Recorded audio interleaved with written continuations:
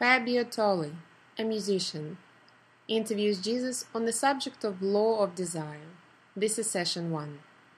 The interview took place in Kentucky, New South Wales, Australia, on the 20th of September, 2012.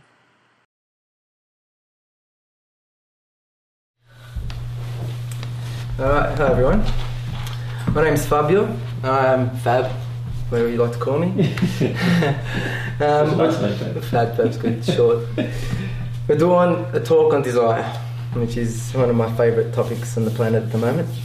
And we've got AJ here to answer all these questions, which there weren't many. There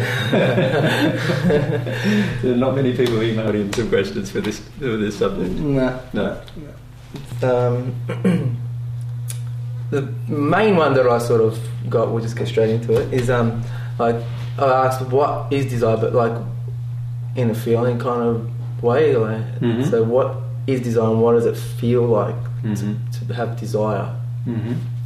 I suppose the words that you could associate with the feeling of desire are things like passion, longing, excitement, joy. These are all feelings that are associated with the feeling of desire, a true desire. And with true desire, sometimes if it's really pure, there will be no fear in it at all. So you'll be completely desiring to do whatever it is that you're focused on, and you won't be constantly looking at what you're afraid of with doing it either. So unfortunately, most people don't have that pure a desire, and a lot of times there is pieces of fear associated with desire, and this is where, if you engage desire, you can engage the process of also refining the fear in the process. But if you have a pure desire, you will experience joy, longing, passion, excitement, being thrilled. These are all emotions that you feel while you're expressing your desire. Okay.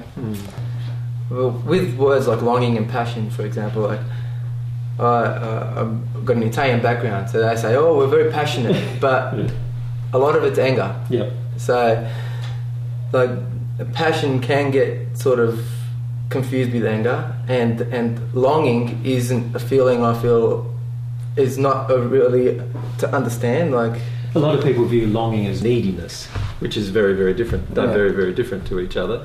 And like you say, a lot of people view passion as somebody who's angry or explosive or whatever, and that's not the kind of emotions that we're talking about. A person who's in their desire is very, very passionate about what they're doing, and they don't get angry about what they're doing, but they feel driven to do it because of how strong the desire is inside of them and the joy that they receive from actually doing it. And so once you discover the things that you truly desire and you actually embrace them passionately, you never can go back generally to the other way of living. And if you look at almost every successful person on the planet, at some point they have embraced their feelings of passionate desire in the direction that they have taken. Now, sometimes it's been addictions that have driven them, but a lot of times, if it's just addictions that drive you, you will only go a certain distance with regard to expression of your passions.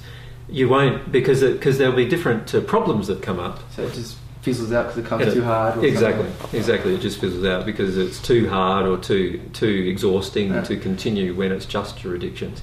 But when you are purely in your desire, there is a deep sense of internal joy that you receive from doing it, and it's independent of whether anybody else agrees with you, accepts what you're doing, or enjoys what you're doing. So it's independent of other people's response to what you are doing. Yeah. So what we were saying earlier, how that feeling of desire, you said before the interview started, it's like a fear can be. Could you explain that a little bit? How fear can be confused with desire. Yeah. I think the two emotions are very close sometimes in the sensations in the body. So one of the things is when we get afraid, we often start to shake a little. That we have the heart starts to beat a bit faster, and the physiological system of the body becomes into a heightened sense of self-awareness, but is driven by something that you're actually afraid of generally in that regard. When you're in excitement, it's almost a very similar feeling. Like, so your body starts to, you start to feel the physiological response in your body. Your heart starts beating faster, and all of these other things start to happen, and you start to be very aware of everything that's going on around you. Time seems to slow down to a degree. Like you become more present generally inside of yourself. You're very aware of what's going on around you generally when you're in your desire. And most people, I believe, confuse the two feelings, and so they recognise sometimes this feeling of desire more like a physiological fear-based response, and so they finish up trying to shut it down. Yeah. And so a lot of times I believe that a lot of people are shutting down their desires because they can't tell the difference between excitement and fear. Now, of course, oftentimes too, when we begin to express our desires, our fears come up naturally. So for example, if I've got a desire to play music, sooner or later I'll probably, if I become good at that particular desire, and I'll sooner or later be requested by somebody to play for them. And if I'm very afraid of doing that, then there'll be certain fears that come up. And the problem with genuine fear is that it suppresses desire. It sort of makes you feel like I don't want to do what I desired to do before. Whereas excitement does not suppress desire. And that's basically how to tell the difference between the two. Excitement drives you into desire, whereas fear suppresses your desire and causes you to run away from desire. So you're saying if you're in that scenario, if you're desire-based, like if you're focused on your desire for what you're doing, and the fear to perform in front of anyone at the request came up, the desire would outweigh that fear and you'd do it anyway. Yes, and the excitement that was in you to embrace your desire would outweigh the fear. So if you look inside of us internally, we've basically got two scales, if you like. Yeah. One is this desire scale, which goes from no desire to extreme desire. And then we've got this other scale inside of us, which you could call the fear-truth scale, which is like how much fear do you have in comparison to how little fear do you have. And now, if the desire exceeds the fear levels, then you will always go ahead and do something. But if the desire is lower than the fear levels, you will always not do what you desire. The majority of people live their lives like that, where they recognise many of their desires, but they're too afraid to embrace them, mostly because they're afraid of other people's opinion, they're afraid of getting attacked, they're afraid of being humiliated, they're afraid of everyone laughing at them, and so forth and so forth. All things generally that happen to us during our childhood. And so we have this fear that's quite high, and the desire is not quite as high. Now, because the fear is high and the desire is not quite as high, you will not do anything in that place. And in fact, you'll almost act like a victim in that place, like a victim of circumstance. If your desire, on the other hand, is higher than your fear, and your excitement to do it is greater than your fear of doing it, then your desire will be quite high, and it will drive you into doing everything. And interestingly enough, as it drives you into doing everything, your fear lessens every time, because you're having to process some of the fear that comes up as an expression of the desire that you have. So as you express your desire, some fear comes up, then you've got to address that fear. And that fear processing that you do when you access could be just a subtle feeling that you feel every time you access it. It doesn't have to be a paralysing force-shake kind of event every time. Exactly. Initially, it may be that kind of paralysing thing, because initially, oftentimes, our fears are much higher than our desires. But as we work on our fears and our fears drop down, and also as we work on this desire, our desire increases. And once we get to the point where our desire exceeds our fear, now we're going to do things and experience joy every single time in doing them. Yeah, that's great. Yeah. Another question I got was, was how can we use the law of desire to assist to grow and feel the fears that have long been avoided? So, like, how can you learn to make desire bigger? There's really the two aspects to it, isn't there? Bigger than the terror, basically. Yeah, there's really the two aspects. One aspect is how do we get the terror low enough, or the fear low enough, and then how do we grow the feeling about desire? How do we get that higher? And it does actually require that we deal with quite a lot of different emotions, with both processes. So some of the emotions that we need to address will actually make us make our desire grow, and other emotions that we need to address will actually lessen the fear, which means the desire becomes more present. So if we examine both of these processes separately, let's look at the fear first. Normally when we begin, the fear exceeds our desires on most things, or most all things actually. Even in our personal relationships with our closest friends and even our partners, often fear is higher than desire with many of us. Now, once we start to feel a desire, we can be aware or become aware of what fears are interfering with this desire. And once we become aware of the fear, we need to go through the process, I feel, of recognising the fear intellectually, allowing ourselves to begin to feel what the fear feels like in our body, allowing ourselves through this process of feeling the fear, releasing the fear itself, and then coming to an awareness of why we have that fear. Usually once we start feeling the fear, we soon come to an awareness of why we have it. So as the fear slowly comes down through that process, we can start to recognise more of our desires. But once we start recognising our desires, the key is always action.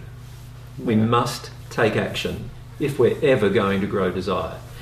And there are reasons for that as well, that action is so important. If we do not take action, we are never going to be experiencing the joy of the expression of the desire. So the problem with not acting is that we sort of consign ourselves to recognising a desire within us, but actually not feeling almost like a listless feeling that, I'm never going to have any joy, or it's never going to be how I want it to be, so I'm not going to embrace that particular desire, and it's too hard. And then we have all these other emotions, some of which are fear-based and some of which are just laziness, and so we don't act upon the desire that we have. The key with desire is that if you act every time, it will grow. If you act every time, you will also experience some joy every time you act. If you do not act, then you will not experience. It's impossible to experience if you do not act. So to grow desire, we must first intellectually recognise that we have a certain desire, and a lot of times we can look back over our lives and think about the things that brought us joy and the other things that often we desire. Some of those things are to do with impure things, to do with selfishness, but other things that we have were to do with things that we really enjoyed in sharing ourselves with others, in terms of giving the gift of our time and energy to others. And we'll notice those particular desires. Then once we notice them, we need to make plans and take action. Yep. Now, this is where I feel most people fail with growing their desire. They refuse to take action, or they want somebody else to act for them. They want somebody else to take responsibility for their life and making their desires become fulfilled. And so what we need to do instead of that is take personal action. If you think about your own life with regard to desire, you've had to take personal action every time before anything changes. And if we learn to take personal action, what we finish up doing there is we take the action, we experience some joy, but also some fear generally gets triggered. Now, if we are open to feeling the fear and open to the release of it, then we'll lessen that fear each time that fear is triggered. We process a bit of it and it goes down a bit, and then we still act. We act again, and we act again, and we act again, and we just keep on acting, and we keep on acting in the purity of the desire. What I see a lot of people do is they act and then things don't go as well as they imagined. That's it. And then that's it. Finished. They feel like that's the universe telling them that you know, it's not the way to go. Telling me to stop. Exactly, that's what they often believe. You know, often I hear them say, "Oh, you know, I feel that if things don't go smoothly, it means that the reality is that I'm not meant to do that." Is that one? Is that if it's too hard, then it don't bother. Like it should go smooth. Like Exactly. if it's too hard, then it's not real. It's not meant to happen. Not meant to happen. Yes, all that kind of intellectual, illogical reasoning, and it's all driven a lot of times because once we embrace a desire and it doesn't get fulfilled, we need to understand that there was some impurity in the desire And addictions. and some addiction in the desire. We need to address those addictions if we're going to actually have our desires fulfilled properly. But what most people do is they have a desire, they feel the desire for the thing, they embrace it the first time, then it doesn't go as smoothly as they expect. And so what do? They give up there and then, telling themselves that, oh, God doesn't want me to do it, or the universe doesn't want me to do it, or it didn't go smoothly, so, you know, obviously it's not going to go smoothly in the future. And this is a great way of completely shutting down the desire and also not experiencing any grief about a desire not being fulfilled. So a lot of times at this point, people are unwilling to grieve about the fact that their desire wasn't fulfilled. If you are willing to grieve about it, then you work through some of the issues as to why the desire wasn't fulfilled, that you still go ahead with the desire the next time. And you might now have modified it a little because you've let go of some grief and you've let go of some addiction and you've let go of some fear during that process, but you'll still embrace it the next time. You won't give up. And true desires, you never give up. In fact, they grow and grow and grow and grow and grow eternally. In saying that, true desire, like, what about when you come across the grey area? Now, I've heard you say before that if you don't know, experiment. Yeah. Now, why is experimenting with a desire that you don't know is pure or not so important? Well, obviously, initially we find that our desires have been suppressed generally by our environment, particularly during our childhood. A lot of times we had desires, but then we were laughed at or we were ridiculed or even punished for some of them. A lot of times, if they weren't exactly the same desires as our parents or someone else in our environment, then we were ridiculed and that made us feel bad, and so then we suppressed those desires. And so we get to a point in our lives when we're usually during our teenage years, even as early as that we're not really sure about what we want to do with the rest of our life. And in fact, many children, young children, are very open about their desires of what they want to do the rest of their life. But by the time they get to a teenager, they've been suppressed so much by the environment that they're not really sure anymore what they want to do. And you ask the average teenager what he or she wants to do, and many of them will say, oh, I don't really know, actually, you know. And the reason why they don't really know is because their true desires have been suppressed so much. So they get to a point where you don't really know what your desires are. Now, if you're going to discover them again, the only thing you can do is start experimenting with some of what you feel might be desires. Now, sometimes during the experiment, you might find that it's an addiction rather than a desire. In other words, it's something that you want from somebody so that you can avoid an emotion, or you know, you can feel better about something. And the alternative is that it might be a pure desire. Now, the only way you're going to discover that is if you experiment and then see what the attraction, the law of attraction, brings to your own soul, to show you whether it was part of a purity or whether it had impurity in it. If our desire is pure, it will always be fulfilled by God. This is one of the beautiful parts of God's nature and qualities, is that God desires to actually fulfill all of our own pure desires. Which goes on to the question of why is it so important to have desire, like in regards to God? Well, obviously, desire is an essential part of your relationship with God, because desire is your longing for God. It's like it's the way in which you embrace God and feel God's love into you. Without desire, there is no prayer. There is no longing, and therefore no prayer. And so God is very, very focused on demonstrating to us as individuals that desire is the power of our soul. Like it is a large amount of power comes from the desire that's in our soul. And it also is the thing that drives all of our growth, our personal growth. If you do not have a desire for God or a desire for God's love, and you have no desire to grow in love in the way that you express your love to individuals, then you will not ever decide to actually embrace those particular principles. If you have a desire for God and a desire to receive God's love, and that desire is so strong that any other desire is sort of fades into some insignificance in comparison to it, then it will always drive you to get closer to God. And it will always drive you to longing for God's love, which is prayer. And it will always you'll always desire truth as a part of that. So it's like it's impossible to actually have a relationship with God without desire. Yeah, because you said in the talk once that desire activates God's soul. Yes, in fact, your desire activates everyone's soul around you. Yeah. So how does it do that? So well, perhaps if I could just say a few more about what's impossible without desire, and then we can answer that question. But if you look at what's impossible without desire, it's impossible to have a proper relationship with a partner without desire. Mm-hmm. You can't. Otherwise you might as well just be, acquaintances. If there's no desire to know the person, there's no desire to relate with the person, there's no desire to sexually engage with the person, and there's no desire to actually be intimate with the person, then what have you got? It's not a relationship anymore. It's it's not even a friendship anymore, really. It's the same with all of our friendships. If we have no desire to actually, spend time with them and those kind of things, then of course there is no friendship, really. If we don't have a desire or a longing for God's love, then of course we can't receive it, and we're never going to grow in our relationship with God.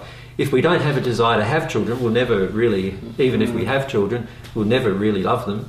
If you think about it, our job, our life, our relationships, our relationship with God, everything is driven by this underlying feeling of passion and desire for something. Yeah. If we don't have a passion and desire for something, we don't even have a relationship. We don't even have a friendship. We don't even have a longing. We don't have an You just sit in the chair like this for the rest of your life and do nothing. And a lot of people have become like that. Yes, a lot of people have become like, oh, life is so hard and everything's so difficult, and they've learned through life to shut down their sadness about their desires not being met. And as a result of shutting down their sadness, they've decided to shut down desire. Mm-hmm. So because of their fear of sadness, their fear of the sadness of our desire or longing not being fulfilled, they decide to shut down their sadness, and then they become listless and apathetic. And that's how many people have gotten to manage their sadness about not having their desires fulfilled. So I feel that one of the important things to understand in this discussion is that desire is the essential ingredient for any relationship. A book. Quick, put that one down. Desire is also the essential ingredient for any growth. Mm. Desire is also the essential ingredient for any relationship with God. And desire is also essential in any attempt to discover ourselves. Yeah. So if you look at the importance of it as a quality to develop, it's of major importance in our life. And I feel that while people don't understand that, they will never really grow. There's not going to be any real change in a person unless desire is developed. So if we start looking across all of our life, we can start asking ourselves the question, okay, in my relationship, am I expressing my desires? Now, you look in an average relationship, many men don't express their desires for their woman anymore because she might reject them sexually, or she might feel there might be some feeling of possible rejection. And so many men learn to shut down their desire for their woman, right? And instead they desire other things as a mask for the sadness that they feel to not have a relationship. It's the same for many women. They shut down their desire for their partner. You know, many women are taught, even from a young age, that to be openly expressive of your desire is to invite humiliation and a lack of safety. So many women, instead of having an unsafe, desirous relationship, what they believe to be an unsafe, desirous relationship, they have a safe relationship without desire. And but that is not a really safe relationship if you think about it. Sooner or later, the lack of desire is going to destroy the relationship. So you can see that even in many relationships, and many of the things we do with relationships are all driven by a lack of desire or a fear of not having our desires fulfilled, or grief associated with not having had our desires fulfilled in the past that we're unwilling to feel now, and so therefore we're unwilling to act upon desire. If we look at our jobs, many of our jobs, as you know, what did you do before you do what you do now? What were you? Painter and decorator. Painter and decorator. Did you like it? Not every day. No. So probably 10% of it. 10%. Yeah. Right. So there's some creative parts of it that you enjoy, and then there's the work, the hard work, the scraping down, the if it was like coming in to do this room, I'd be happy. But if it's to do it every single day, 10 of these rooms and then another 10 over there, it just became like torture. Yeah. So the average person probably feels like that about their job, right? So desire doesn't drive their day, but why do they go to such a day? Usually it's because of issues regarding fear of not having enough money, fear of not being able to pay the bills, fear of disapproval from their wife or husband because their wife or husband wants them to get that job. There's all sorts of reasons why we do that kind of a life. Now, if you compare that with your life now, and perhaps part of this interview later we should have me interviewing you about your life, and you compare that now, pretty much everything you do is driven by 90% by desire. So 10% now. It's now the flip side of that. It's me working out my fears. Yeah, and it's required a transition. Yes, there's been a transition, but it's also important to understand that as you embrace your desires more and more and more, what do you find happening with your abundance, for example? What do you find happening with your with the money that you needed to come in? What's happened to that in your own personal experience? It just keeps growing. I get more gigs and people give me more money for it. But I also found that it's more, I have more desire for more things. So it's not just the one thing anymore. Your desires start spreading out. That's what I've found myself personally. And this is why I'm passionate about many different things in my life, as you know. And the reason why I'm passionate about it is because I've learned to embrace desires in as many different areas as I possibly can, because I'm not afraid of them not being fulfilled. I'm not afraid of having to feel grief if my desires are not met. So I feel that's a very important part to understand about desire. I think that's in fact the crux of our discussion in some way, that we need to understand that almost every relationship that we ever develop, our relationship with ourselves, including our relationships with others, our relationship with God, and the joy that we can experience in these are all driven by desire. I got asked one day that God's constantly loving us, but it's our desire that activates God's love in the Holy Spirit, the kind of divine love that we're talking about. So. Can I explain what really happens? Yes, please. What really happens is desire opens our heart to receive.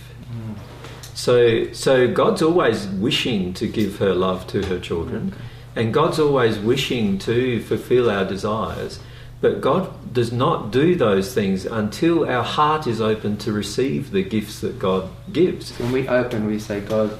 and it's not a matter of sitting down here and going, okay, I'm going to open my heart to God. That's not how it works, because it's not actually a process that's inactive. Right?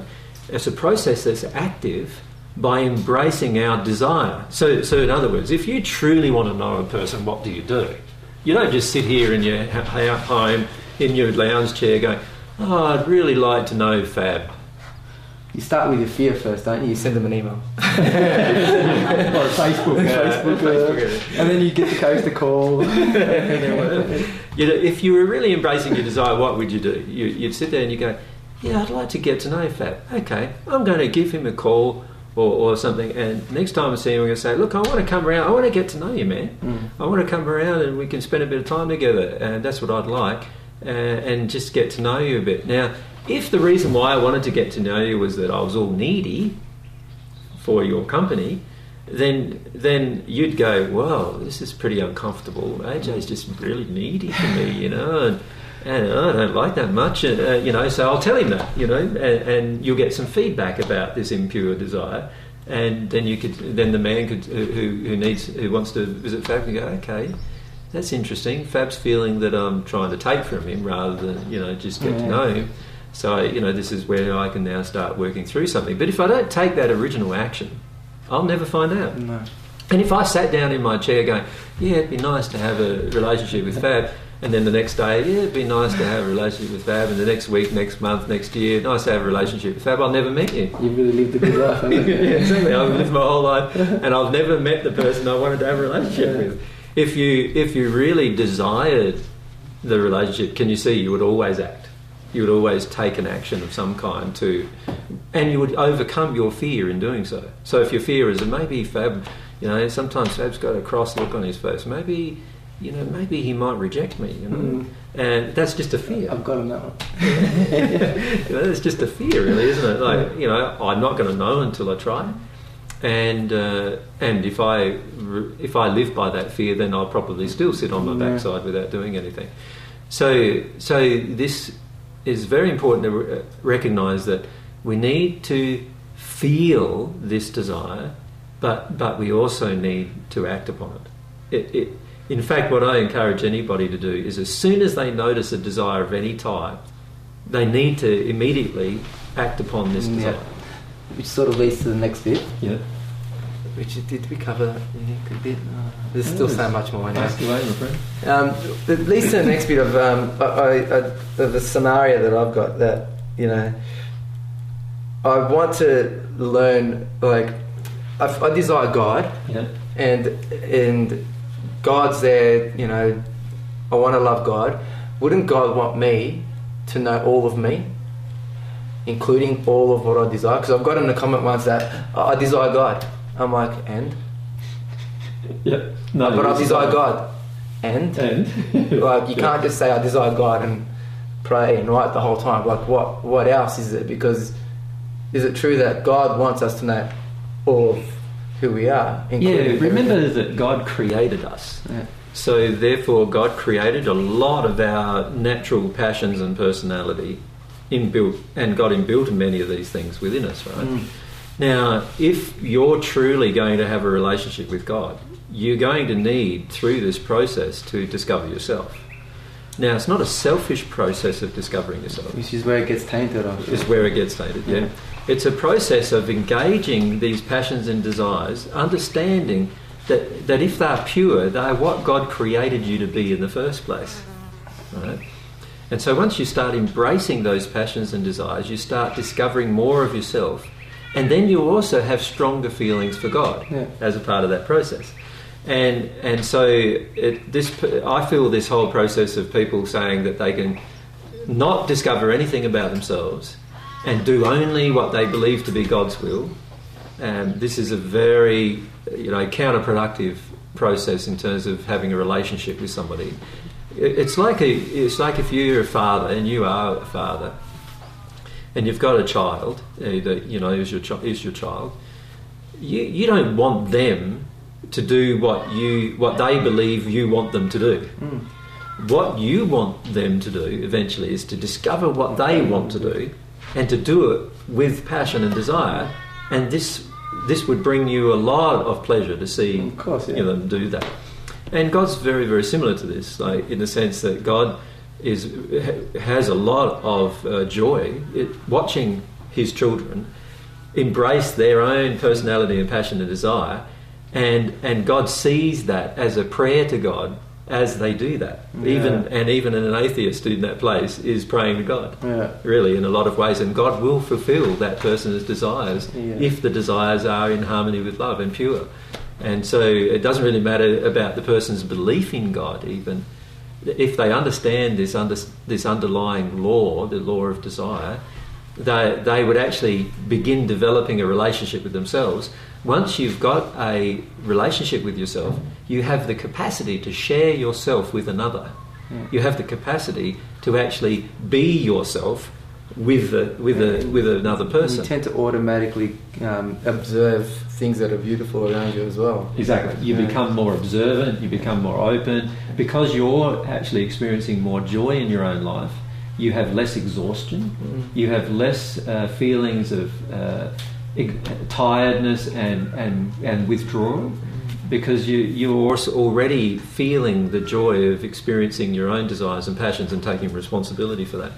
The other thing too is that God wants us to take responsibility for our own life. A lot of people, when they begin a relationship with God, feel that, God reliance is sitting here and waiting for God to do things for me.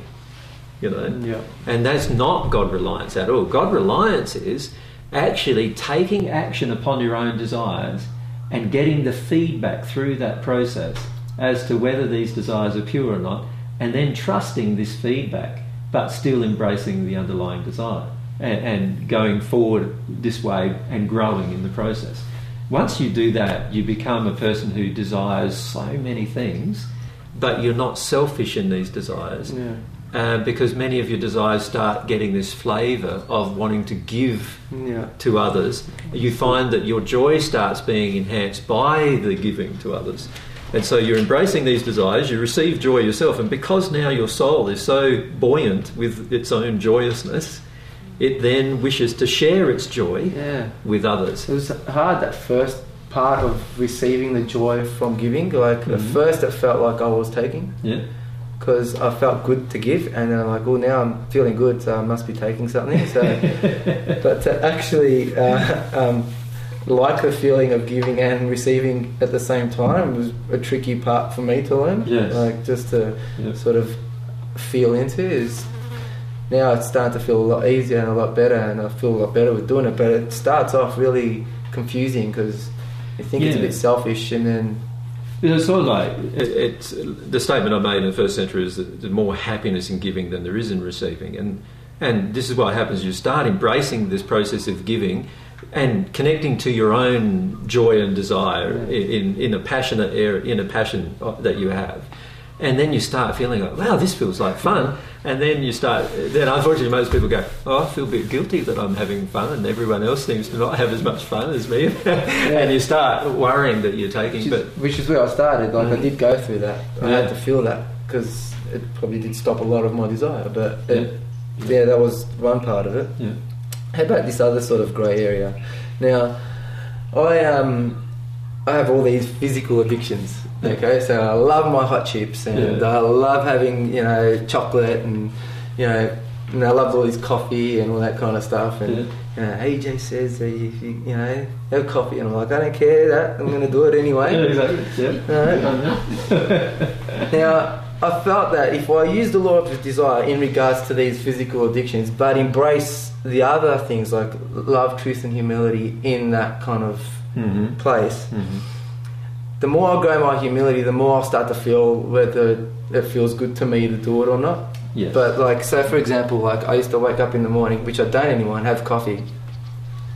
And I didn't stop it because you said so. Well, I never said to anybody stop coffee. Did I? No, like not even that. Like that. It's. I just pointed out it was an addiction. I didn't stop because I felt bad about the addiction, basically. I said, no, I'm going to do it, and I'm going to keep doing it until my body. And I get humble enough to feel how it feels inside of me. Yeah, that's very good. Now that's the grey area that I'm talking about. Like, I get home from a gig and I feel like having crunchy nut cornflakes. I'll have them. Like it doesn't bother me at all. Like any of these kind of things. But I feel that when people start to learn about this kind of truth, they stop all these things that they enjoy doing, and then they've stopped all these physical addictions, but they're not treating you very well. Well, there's two issues there, isn't there? There's the first one of really guilt is driving them. They feel they've sort of got a voice going on in their head. Oh, that's an addiction. That's an addiction. Yeah. A lot of times they don't even know whether it's an addiction. Let's face it. But that's where you experiment. Yeah, that's where you experiment. Yeah. But they have this voice going on their head, and often, unfortunately, it's mine going on in their head. They're going like, it's an addiction. Yeah, it's an addiction. It's an addiction, and then they feel a little guilty, and they go, "Yeah, it's an addiction. It's an addiction." So I've got to try and force myself out of this addiction. And the reality is, what they really need to do is, if it is an addiction, is they need to ask themselves, what does the addiction cover over? Every addiction covers over a fear of some kind, and it would be far wiser to actually focus on, rather than just stopping the action and then thinking, oh, I'm pretty good now because I've stopped that addiction. Yeah, that's that one, but this one, here's a new one. The unfortunate thing about doing that is the addiction still exists in the soul. It's just not coming out as an action anymore. Yeah. It's far better to have it coming out as an action so you can at least recognise when you had it than it was no longer coming out as an action and now you can't see when you've got the addiction at all. So, and then you also have this arrogant thing going, oh, I've cured that addiction, when the reality is inside of the soul there's no cure whatsoever. You're still doing exactly the same thing. So it's far better to go, okay, I can feel this addiction. I'm not saying, though, that people should automatically embrace their addictions, because, you know, some of these addictions can be quite harmful. So if you look at the addiction to get enraged with others, for example, that's a pretty harmful addiction. Isn't that balance out whether you know something's unloving or not? Like, I'm talking about the area that you sort of that you don't sort of know about. Some you know plain right that you do that, you're going to hurt someone. Or some you're not convinced, isn't there? There's some issues you're not convinced about. So when a person hears my comments about coffee, they often are not convinced, and that's fine. Like, they don't have to be convinced. Yeah, like I wasn't. Yeah. And the key is to go, okay, I'll still have my coffee, and then sit. And you can experiment with that. You can not have your coffee one day and see what that feels like. And you know, you might... Yeah, which I don't do anymore because I felt sick. Yeah. So I went and hated it all the time and said, don't worry. And then the softer I started to feel, the more I started to get aware of what my body was doing when I had it. Yeah. So it's like... you can start feeling it's hyper. Yeah, I was numb to it before, yeah. But the more I'm getting into desire and all that kind of stuff, and softening, I could start to feel that my body just doesn't feel right. Yeah. Like, every time, now I'm associating, then I stopped for a week. Yeah. And then I had it, I'm going to do Sunday coffee. Yeah. Then I had a coffee on the Sunday, I went, oh, it's just not right. If I have a coffee now, I stay awake for 3 days straight. So, but I didn't I challenged the addiction, but I think I went more trying to feel into how I felt. And that's really how it needs to happen. So there are some things that are obvious, that the addiction is damaging other people and so forth, but there's other things that you're probably just damaging yourself with. Yeah. And you need to have a look at, you know, chocolate, at some point. for example. Yeah, I still eat chocolate. Chocolate's going out of fashion. And, you know, there's certain reasons why we do all the things we do. As we work our way through things emotionally, you find... You get to the point where you go, oh, that food makes me feel a bit sick now. You know, I used to love salt and vinegar chips, right? A lot.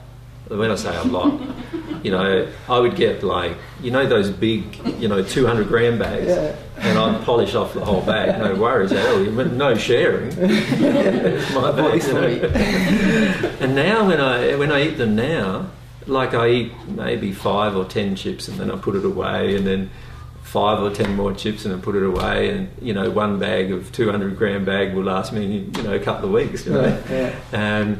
And I can starting to recognise what it is that driven me to have that desire over my life, and what's driven me is a lot to do with my childhood and what happened when we weren't allowed to have chips, and you know, also the taste of vinegar for some reason. It's still, you know, there's something there, you know, that I like the taste of vinegar, and I don't really understand why at this point, but you know, you work your way through all. You're not going to stop having them because you don't know, really. No, what's the point of stopping it until you know? Exactly. And if you feel, you know, it'd be different if I felt that things were dying as a result of my addiction or something like that. Then you'd sort of know, though, wouldn't you, then? In a way that... Well, then I'd know how strong my addiction is, but if I'm willing to see things die as a result of my addiction, then I'd see how strong my addiction is, but I still might not recognise it, you know, and I need to work my way through the issues. I'm starting to see with that particular thing with chips, it's for me it was all about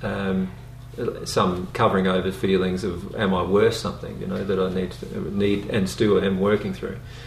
So, every addiction is different. Yeah. And unless you begin to... If you stop your addictions without addressing the soul-based reason why you have them, then you really have the addiction still. That's the main bit of it. The addiction's still within you. Yeah. Now, that's very different to desire. Yeah. Desire doesn't damage anyone. Yeah. It doesn't affect your own body negatively. In fact, it affects your body positively. It doesn't... It cures problems in the world rather than creating them. Yeah. It is a sharing of yourself rather than a demand for yourself. And so desire is very, very different in its nature, And so, for example, desire for a certain type of food, let's say you desire a fruit, for example. A lot of that is driven by certain healing properties of that particular food, all these other factors that are a part of that. And so you can see with desire is very, very different. We have all sorts of desires. Physical, things like food-based desires and so forth. Sexual in nature, so sexual desire is something that God inbuilt within us as well to enjoy. We have spiritual desires. We have love-based desires, soul-based desires. All of these desires in all of our different areas of our life bring us joy. The key is to purify them as much as we possibly can, because the more we purify them, the more joy we'll experience. Yeah. Okay. Yeah. So I wouldn't, these grey areas, like you say, I encourage people to experiment with them. Yeah, you don't have to. You don't have to. AJ said that if you're drinking coffee, it means you're addicted to coffee, and I haven't actually said that. I've said that coffee can be an addiction, and oftentimes there's substances in coffee, of course, like caffeine, which are addictive in their nature. They give us a certain feeling that causes us to feel like we're invincible when before then we felt quite differently, and those kind of underlying feelings are what we're going for, and we've got to begin asking ourselves the question why. Once we become at one with God, all of our addictions will have gone, all of them. But it's no good throwing them away before you understand what they're about. Before you're one with God, really. Well, no, I don't. I feel you can throw them away before you're one with God. I just don't see the point of getting rid of them when you don't know what they're about. If you don't know what they're about, then getting rid of them, all that does is stops you from being conscious of them. Do you see? Completely, yeah. Whereas if you allow yourself to feel them, then at least you're conscious of them. You can still feel what the problem is. If you get rid of the addiction without feeling it, then you really still got the problem inside and you're not conscious of it anymore. In fact, you believe it's cured many times and you haven't cured it at all. So that's why I brought that up, because it's still based upon the law of desire. Yes. So the law of desire could be big things that are in harmony with God, and the law of desire also activates you working on experimenting these little things in your life that are all to do with yourself. So that's why I wanted to sort of cover that in there, because I get asked that all the time, like, why? Yeah, there's a strong judgment that comes out of people. Yeah. Regarding when they hear so-called truth, they have this strong judgment where they feel now they've got to live that truth, even if they haven't changed in their soul towards that truth. Yeah. So if they hear a truth about, like, for example, I've talked to people about, love would sooner or later mean that you'd give up meat in your life, because you love the animals and you don't want to see them harmed and destroyed. So you would actually give up this process of eating meat for other reasons too. Love of the environment, love of people, because there's a lot of people's livelihoods getting destroyed by this demand that we have for meat as well. So there's quite a lot going on with regard to the demand for meat. So sooner or later we would give up our desire for meat. But if the person who hears those words then goes, I have to give up meat, and I really like meat, then if they don't address that issue and they just give up meat because they've been told to, or they believe they've been told to. Yeah, that's when you have to bring the humility and all that kind of stuff. They're not addressing the underlying emotional reason why they've done it. And if they don't address the underlying emotion why they've done it, then their body will demand it still, and this is how many of them become emancipated. They lose all this weight and everything because the body, their soul, is still desiring the meat that they've given up. Yeah. If your body has stopped desiring it, and you've truly given it up in your soul, then you won't lose weight. You won't. When I say you won't lose weight, you won't go so thin that you go to the doctor and the doctor says, "Oh, it's because you're lacking protein." That won't never happen to you if you have given up the desire for it in your soul. So we need to address those particular issues in a truthful manner. So I'm not saying to a person, if you hear that you need to give up meat to become more loving, and then you ponder about it yourself and you go, yes, I can see the point to that, and that's great, and then you stop eating meat, that's great, but don't think you've cured the soul-based problem, because you haven't. And it's only by curing the soul-based problem that your actual body will retain its current weight and will actually purify itself anyway. So, because giving up stuff like that shouldn't be an effort. Like, I feel like if that, I'm trying to make a sense of it. It shouldn't be an effort for that. You should just want to stop as soon as you deal with that issue. You just stop automatically, wouldn't it? Yeah, I don't know, Fab. I feel there are some addictions that we have on the planet that are so damaging to others that it's worth the effort to give it up. However, don't think that once you've given it up that you've actually cured the real cause of the problem, because the real cause of the problem is an emotion inside of the soul that drove you to it in the first place. And it's one thing to give up the action, and I do believe we need to give up actions that we know are unloving, even intellectually. But quite another to believe that we've cured the problem in our soul. Because the reality is, curing the problem in the soul is a lot more involved to it than just taking an action and giving up a particular which goes thing. to that knowing something's unloving.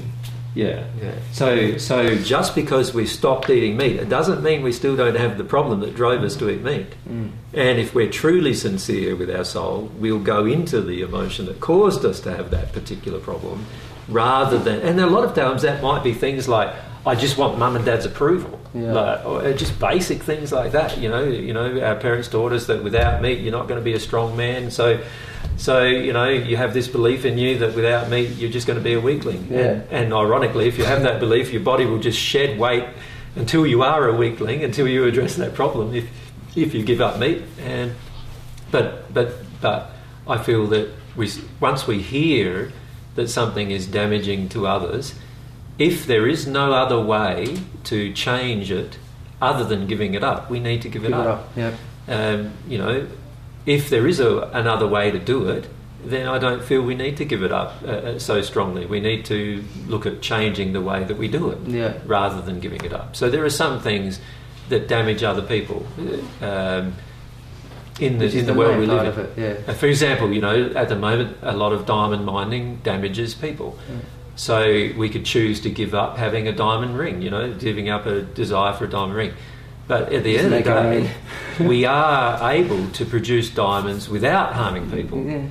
So wouldn't it be better to take action to make sure that the diamond mines are brought into more harmony with love, and all those kind of things, if we still want those particular things? And they are quite handy diamonds are to us in terms of tools and so forth.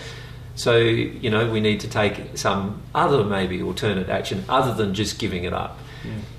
However, with eating meat, things die. Every single time. Every single time I've eaten some meat, something's had to die to get it on my plate.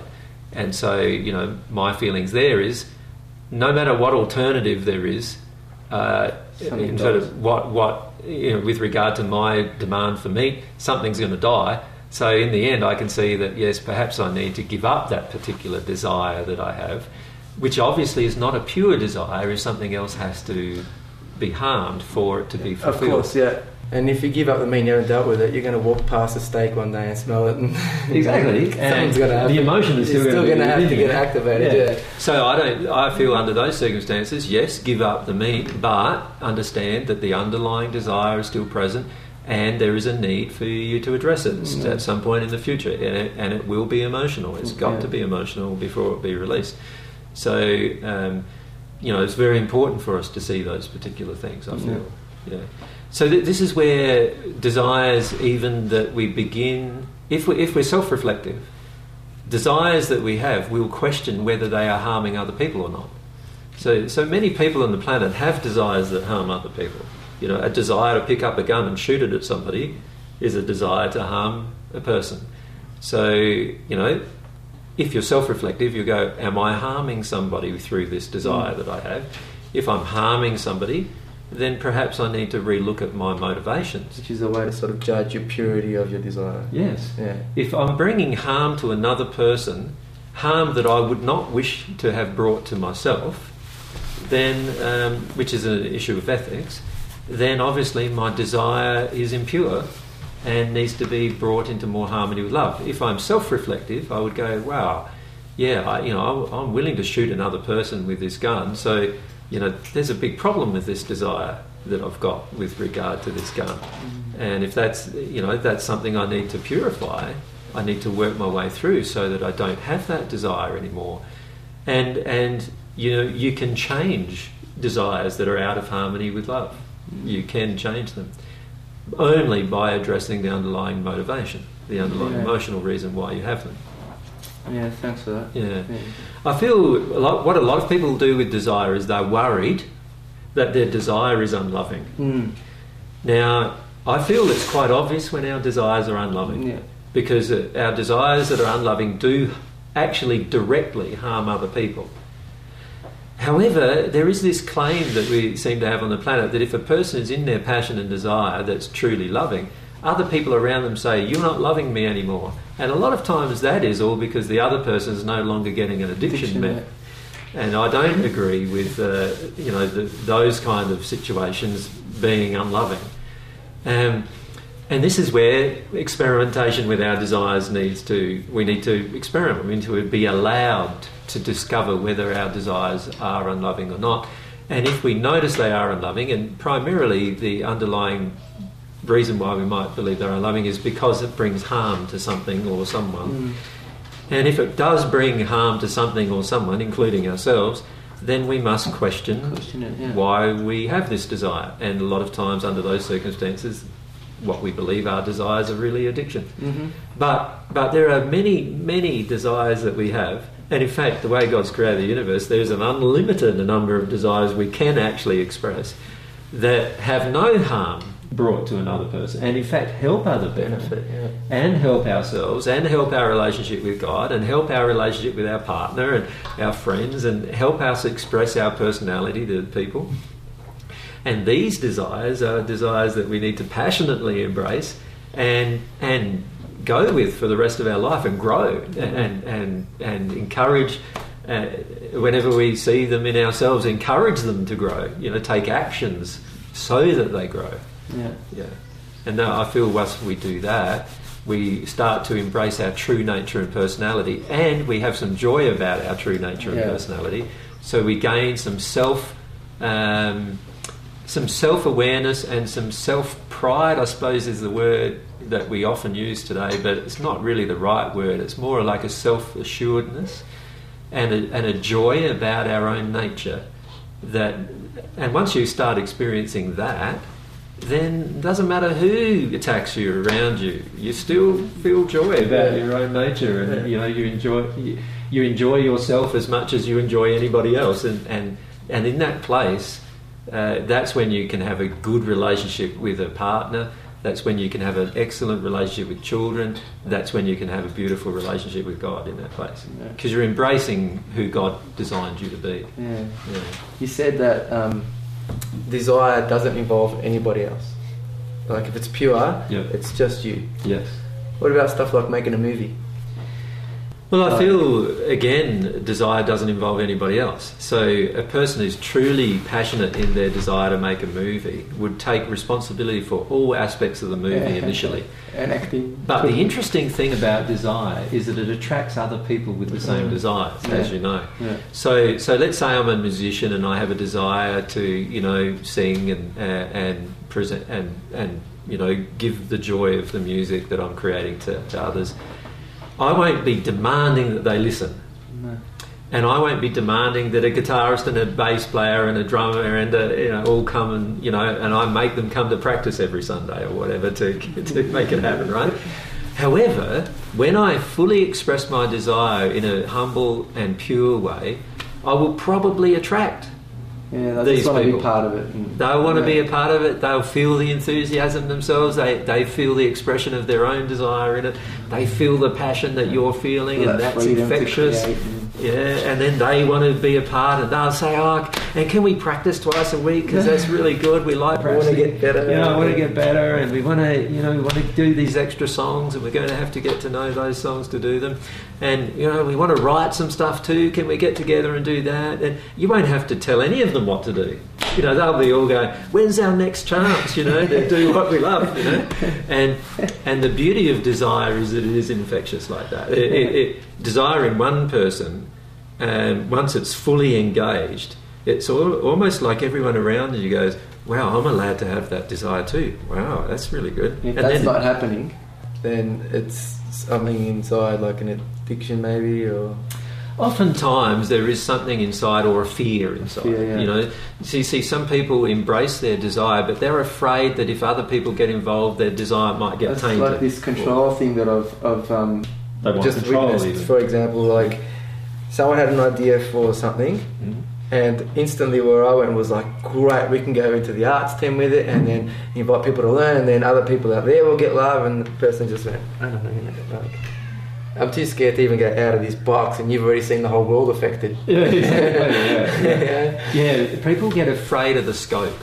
So what a lot of people also do is they're very, very protective about the source of the information. So these are fears. They're very unloving, actually. Yeah. So I often see a person go, I love to write a book. And we go, oh, well, do you need an illustrator for a book? Yeah, I can't do the illustrations for the book. Oh, we know someone who would love to do that. And the two people get together, and then the illustrator says, yeah, she doesn't want my illustrations. And we go, okay, no worries. Not only didn't she want my illustrations, she's telling me they're not much good. Okay, no worries. She's allowed to have her opinion. But in the end, it squashed desire. Yeah. Does that make sense? And now what happens is the thing that could have been created and gone out to is no longer being created. And as a result, nothing further can happen. Yeah. And this is what I feel a lot of people don't understand too, is that if you don't embrace your desires and passions where you're at in terms of your ability and experience to achieve them, but rather you expect everything to be perfect and as you imagine it to be, you're not going to go through a process of growth with your desire. And the problem with desire, when I say the problem with desire, it's not a problem with desire, it's a problem with the lack of it. The problem with the lack of a pure desire is that if we don't engage the desire, the next step cannot occur. Yeah. So what I see happening for a lot of people is they engage one step, they weren't happy with its outcome, things were triggered emotionally inside of them, and then they decide to not engage the next step. Or they start to engage the one step, but things don't happen the way they want them to happen, which is actually to do with control, manipulation, and other unhealed emotions. Yeah, it's not the way I want it to be done. And instead of addressing those emotions, what do? They don't address those emotions. They say, no, this is no good happening this way. But the problem is, because nothing was created, nothing beyond that point can be created. Yeah. So it's sort of like, desire is like a stairwell. That's how I see it, in a large degree. That unless you have the first desire and act upon it and actually do something and engage whatever is brought to you, including the different attractions of people and so forth, to engage that particular process and work through the emotional issues that are unloving in the process, then the next step can never be made. And it's also, if you have that control, you can't even get someone that's on a higher step to pull it up a bit and take it further. Exactly. Because you're controlling where you want it to go. Exactly. You'll never meet the people who can help you and assist you in your desire. Because you have this welling of desire, you've got this idea, and someone else can see it go bigger. Because you've got this fear and control, you can't just sort of energetically just feel into where it could go. Yeah, and a lot of times we have a lot of ownership of our that's big with creations. music, I feel like. Big well, you think the whole copyright industry is all about Yeah. ownership, as you know. It's all about I want everyone to acknowledge that I created this, instead of going, I want everybody to hear it. Yeah. and if it's copyrighted, that's a limitation on it's being heard. People go, I want everybody to realise that I was the one who created it, and I want everybody to realise that I was the one who made it, and I want everybody to pay me for the fact that I made it. And these are now all of my fears being expressed. And of course, the problem with that is that my desires are not going to be generally reached very easily unless I have a very good product. And my product won't be refined. You know, the thing that I'm producing. Yeah, that's the bit I'm talking about too. Is like that refinement happens when you allow it to, and you allow yourself to go into the fear that it could be. Yeah. Because the thing I feel is that when I see something nowadays, more now than before, I can see how I can impact everyone involved and everyone that's could potentially receive from it. Like everyone in it can grow in love, and then everyone that sees or hears or whatever can connect to the love or grow in love as well.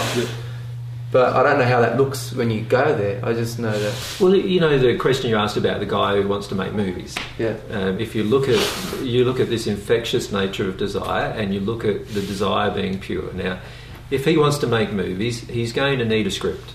He's going to need a story. He's going to need resources. He's going to need cameras. He's going to need a director, perhaps. He might want to be the director. Desire's already stopped there. You know, there's all these things, and then people go, I need all these things, and I haven't got all these things, so I might as well give up. Now, a person with a desire goes, okay, I'm going to do every one of those things, because I'm not waiting for anybody to come along to do it for me, right? So then he starts engaging it, you know, these desires that he has. So he starts writing a script, and people ask him, what are you doing? I'm writing a script for a movie. Who for? For myself. You know, like, I want to make this movie, and I think I've come up with a good story, and can I read it? Yeah, sure, you can read it. So, you know, it gives it to someone who, that's really good. Would you like some help with that? Like, I'm into sound, you know, like I can do sound recording, and you know, like, and then you know, and then all of a sudden, if the man retains his desire and also is willing to purify it, all of a sudden more and more and more and more people will be attracted to the that's project, what I love about it. until such a point that what he wanted to create can be created. And the money will come along, and the resources will come along, and the actors will come along, and the musicians will come along, and all the other things required to build the movie that he wants to build will all come along in the process. And he still didn't need anyone to do it. Now, that might not all come along for his first project. In his very first project, he might have had to do every single one of those himself. But now he knows everything too. But now he also has the advantage. He knows how to do every job. He knows how it all works. He knows how it all works. He knows he has some experience. And then he embraces his next job. There'll be people who see or saw his previous one who want to be involved. And then you see it's like a stepping stone. He's not going to go from no movie to worldwide attention movie in one step.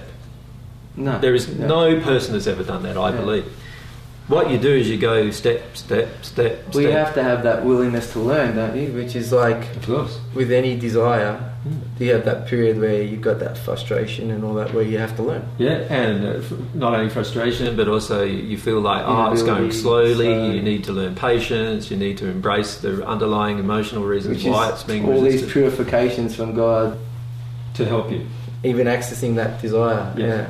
So God's going, in the end, yes, you're going to have exactly what you want. However, it has to be brought into harmony with all my laws of love, which means some purity has to come into it, some passion has to come into it. It means, you know, all these things. So God's automatically trying to teach us through these laws that are all present. And the more we come into harmony with each law, the faster our desires become fulfilled. And so God's got this lovely way of helping us develop our desire in harmony with love and truth, in the direction that our soul wishes to take. And if we embrace that process, anybody else who also wants to be involved in a similar kind of process starts embracing the process around us, and we eventually become a team of people who create. create, and it's more harmonious with love and pure. And, Exactly. yeah. And we're not creating just for the sake of our own glory or our own attention or our own fulfillment anymore. It's got this natural giving in it. Hasn't Exactly. It? Yeah. There's all these people receiving You don't all have to these try gifts. to be giving. Yep. It just becomes that. Yeah. That's it, yeah. And that's the power of desire. The power of desire not only affects our own life and our own soul and our own direction, but it actually affects the direction and lives of every single person around us once we exercise it in harmony with love. Yeah. Yeah. Yeah, that's great, Ajay. I've got so many more, but you tell me when you want to stop. I might need to just have a toilet break for a Yeah. sec, and then we can continue. What is the time? 11:05. Okay, yeah, we've still got another 45 Yeah, minutes. 50 minutes, so I'll just have a break. Yeah. Awesome. Yeah, so I was thinking, Fab, that this noble effect of desire we need to discuss a bit. Yeah. If when I look at my own relationship with yourself, actually, you know, how we met and all those kind of things, I can see firstly that I had to follow my own desires and passions about spreading the truths that I've discovered, and I had to be willing to talk to groups of people who were quite attacking initially. You know, they didn't really want to hear anything about it, and they'd often laugh at me and deride me and all sorts of things. And then eventually, after I, you know, worked through those particular emotions that, you know, I felt hurt about, I started attracting groups of people who wanted to listen. And then in the process of attracting groups of people who wanted to listen, I finished up meeting you, right? And then, you know, and you were a person who was working, painting, and, you know, like you said, 10% of your, you know, your work life was joy, and the other 90% was just torture. Yeah. And in hearing some of these things about the law of desire, you go, desire. Oh, I understand that. You got something yourself personally, and then you decided to embrace that particular principle with your own life, and then you went off with your own life, and we'll interview you later, I feel, about what's happened in your own life with regard to this one principle. Yeah. And this is how this noble effect of desire. So my desire to do one thing was embraced by myself. Yeah. Nobody else had to embrace it with me or anything else, and I had to purify it as I went. In that process, I eventually meet a person like yourself. You hear one of the things that I've presented. You understand it with your heart. It motivates you to embrace your own desires and passions. And then off you go doing a whole series of things. And this is how lives in desire touch other lives in desire. Yeah. It's sort of like, you know, and this snowball effect where one person's life in desire touches another person's life, they follow their desire, that touches a heap of other people's lives and they follow their desires. And before you know it, you have this effect, this multiplication effect of a person living in their desire and passion. Yeah. And it doesn't mean that every life they touch is a life that is going to have the same desire and passion that the original person has. Because then you get an expectation of it. Exactly. And in fact, oftentimes that's not the case at all. So your desires and passions are not directly in exactly the same line as my desires and passions. Yeah. So there's a thing that I got here that people ask. And it's a common question. Yeah. I have a desire to teach truth. Yeah. Now, we all have a different way to do that, don't we? We do. So, like, I've got a desire to teach truth, but it's not like you. No. Like, I won't be doing seminars drawing male and female.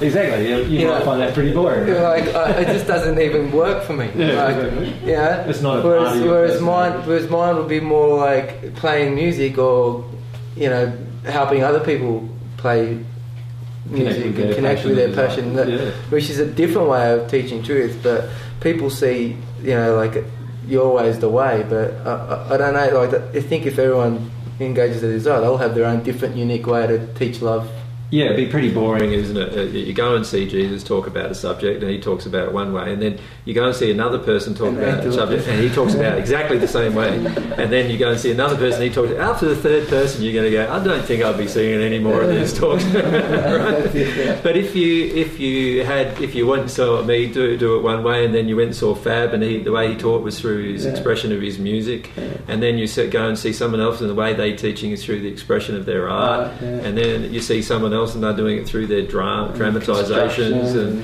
someone else is doing it through their construction, and someone else is doing it with how they do the environment, and so forth. Now the whole thing becomes absolutely fascinating. To actually engage each particular experience. So that's what I felt like I should have added to that snowball thing, because everyone's got their own way. Everyone has their own personality. Exactly. And everyone does have their own way, in the sense that we all need to follow the way to God. Of course. But the way to God is to embrace our personal desire and passion, which is different. Mine is going to be different to yours, not the same. So these people who say to me, I've got a desire to teach the truth, and I say, well, how are you going to do that? What are you doing right now to embrace that desire? And they say, I'm advertising it. Well, I've never advertised it. And I'm, putting notices up. Well, I've never actually put a notice up in my entire life, actually, about anything. Even an ad, I haven't even put a notice about an ad for anything I've sold, actually. But I've never put notice up about what I'm teaching. So that's interesting too. Like that somebody feels they need to do that. I feel when you embrace your passion and desire purely, it's like all of these things come to you, rather than you having to go chasing them all. Do you know what I mean? That's happened to your life too. And I feel that happens to pretty much everyone I know who's in their pure passion and desire. Things just seem to... They embrace the little step, this first step, and then because they've embraced the first step, some things happen, and then the next step's embraced. So how could it... The way I see it is, how could it not happen? Because if you're in your desire, you're doing it a lot of the time. But anyone that sees you, they're seeing you in your desire a lot of the time. Exactly. Like when they see you in the desire, and then it just sort of... has an effect on them, then they have a desire to do something, and they have a desire, and before you know it, everyone's got sort of like a different desire. Like, I don't desire to produce any video or anything. Like, that's not my desire. Like, to be honest, I've had 25, 30 years of life in front of a computer, and I'm not that impressed with that kind of a life. And it doesn't bring me much joy or anything like that personally. But I know there are people who just love that creative part of their nature, of sitting down and producing something like that. Whether it be a movie or a video of some kind, or a teaching or documentary or whatever. Now that doesn't appeal to me. That's not the part of my own passion and desire that I feel strongly attracted to. But I understand that other people do. And so I'm very happy for people to get things that I'm involved in, and then they express their desire by grabbing that and putting that into some kind of... And then snubble. And this is how things also grow as well, I feel. What happens is that if people are pure about their own desire, sooner or later you will attract a person that will do the things that you're not desirous of. If you stay in your desire, they will wish to express their desire through what you're doing as well. So you get this sort of sharing effect that goes on, where people are embracing their true passions and desires more and more. And I believe that every single person has a unique personality, and as a result of that, they have unique passions and desires that are primary. I think many of us, in the end, will end up being passionate and desire about a lot of things. But there are some basic, pure parts of our nature that are unique and very strong in comparison to all the other things that we might be interested in. And those particular things, if we can discover them and embrace them, are the things that are going to completely change our life and the lives of other people. Completely. It completely modifies everything around us, because that's what desire does. It does modify, firstly, ourselves through our growth, but also it is infectious. it affects every single person around us, and helps them actually grow their own desires as well. And when you see a person in passion and desire, I don't know about you, but you always sort of feel like pretty cool. It's pretty cool just to watch them sometimes, isn't it? Like, do you find that? Like, you think, yeah, wow, they're really enjoying that. This is so good just to sit and watch them enjoying that, you know? Like, you know, sometimes when I go to a gig of someone who's really in their passion and desire or whatever, I go, yeah, this is so cool being here, like watching this person in their passion and desire, and it's good stuff they produce, and even if it's not fantastically good or perfect, it's not about the perfection. It's about just this beautiful way that you see their personality expressed through their engagement of their passion, and so you start to feel like you're getting to know the person. Like you start to feel like you're seeing a part of their soul. You haven't even talked to them or anything. You already start to know them. You sort of know them better as a result of them embracing their passion and sharing that passion with the world. So I love that feeling about passion and watching people embrace their passions, and you know, I love it when people just take responsibility for their passions and desires and roll with it, and you see them roll with it to such an extent that people's lives around them change and they're in their joy, and you find, I don't know about yourself too, when you've watched people in their passion, but you also find they have a lot more joy in their life. Definitely, They have a lot more feelings of fulfillment. There's something pulling them. Like, it's not. They just have this thing that they love doing. Like, I don't know how to explain it. I know what you're saying. But. And you start seeing their true personality and nature, and in fact, in some ways, without them doing that particular thing, you don't really know them. Do you know what I mean? Like, that's what I feel a lot of times, that, you know, it becomes almost their signature of their personality. I get it. You know, it's like when I see you walking around in the field playing guitar to nobody in particular and singing. Lots of people there. You know, I see Fab, there he is, just expressing his personality, and just my observance of that gets to me to see a part of your nature that if you hadn't embraced it, I would never see, and therefore never understand either. Never be able to understand where you're coming from with the rest of your life. And that's what I love about desire too. It allows this embracing of a person's true nature. That's great. There's what I've gotten a lot is the every time I say the word desire, I feel a lot of people just it's like everyone just closed. And there was another. Have you thought about why that is? Like, and they're not excited about it either. Not excited about desire or my personal feelings about why it is that there's just so much fear associated to it. Like, you know, and also like expectations and all these kind of things. They have to meet up to something, and you're a singer, Fab, so you can, you know, your desire is going to be out there, but I just like needing it. You know, like they compare desires. And I feel that's really not good to do. No, not at all.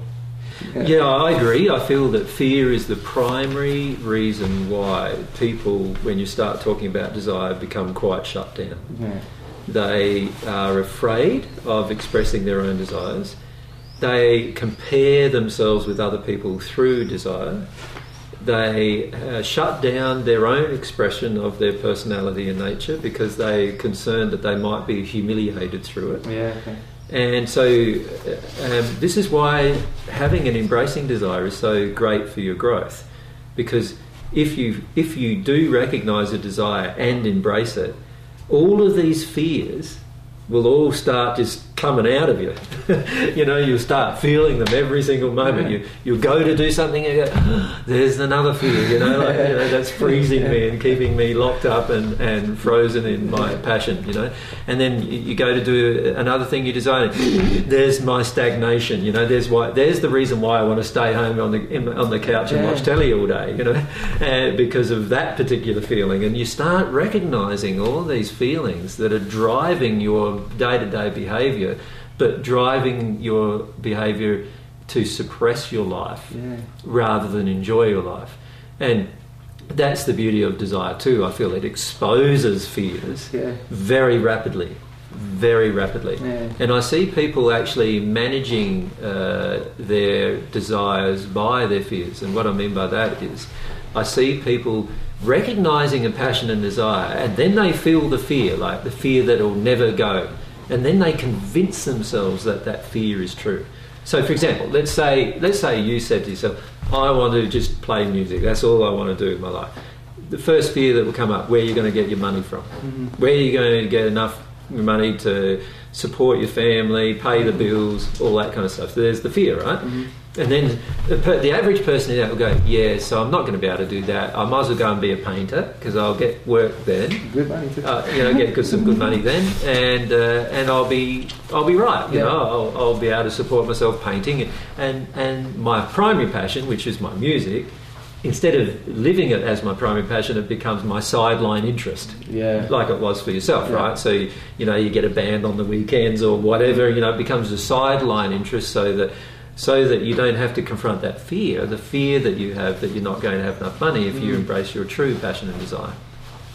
And I see people doing that all the time with their desires. They are constantly embracing their fear. Their fear tells them something, and instead of saying to their fear, no, I've had enough of you, fear, I'm going to embrace my desire and refine it, and if I refine it and trust God in this process, I should be able to support myself through embracing my passion. Instead of doing it like that, what they go is, no, it's not possible. Then they listen to other people, like, their parents or their family or their wife or husband or whatever else comes along, friends, and they say, it's not possible. Do you know how many people live off music?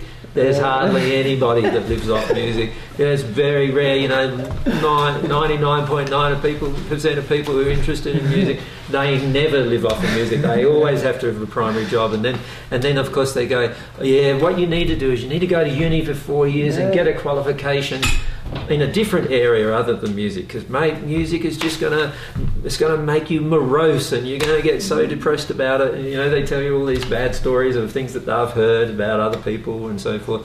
And before you know it, you've started to express this desire, and now there's this heavy feeling coming from the environment of, it's never going to happen, I'm never going to be happy, and so you become so afraid that you don't embrace stay in this other path that's just working. And then 20 years later in your life, you look back in your life and you go, gee, if I had not listened to all of those people and I just embraced my desire and I understood that I could refine it, every time my desires weren't met, that I understood that meant God was saying to me, the reason why something's not happening for you here is because there's some impurity in your desire. And if I understood that, I could look at what the impurity is and change that, and therefore change the outcome, right? And if I understood those basic principles, then I, look at what it would be like 20 years later, 5 years later. Well, you think about your own life 2 years later, and then you think, well, what's the possibility 10 years' time if I continue doing this, or 20 years' time?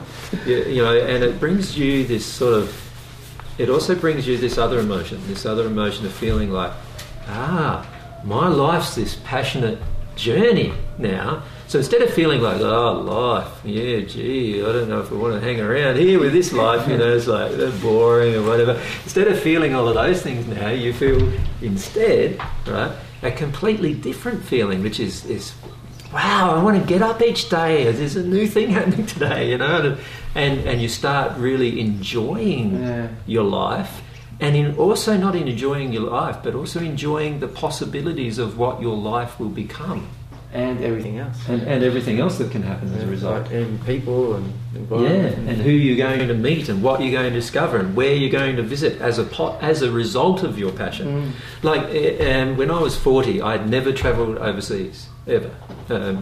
I was 40 years of age, and I'd never had a desire to travel overseas. I just had this feeling in me, and I started to understand it, that I'd actually visited most places on the earth from a spirit perspective, and so I didn't have a really strong desire to go there in the flesh. And so that was by the time I was 40. And then somebody told me that I was going to visit all these different places in the world, and I go, yeah, sure.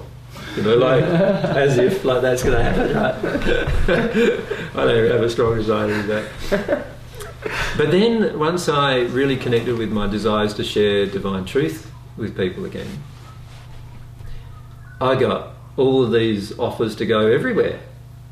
And I embraced them, you know. And in the last 10 years, I've been so many different places that I never would have imagined I'd ever visited before.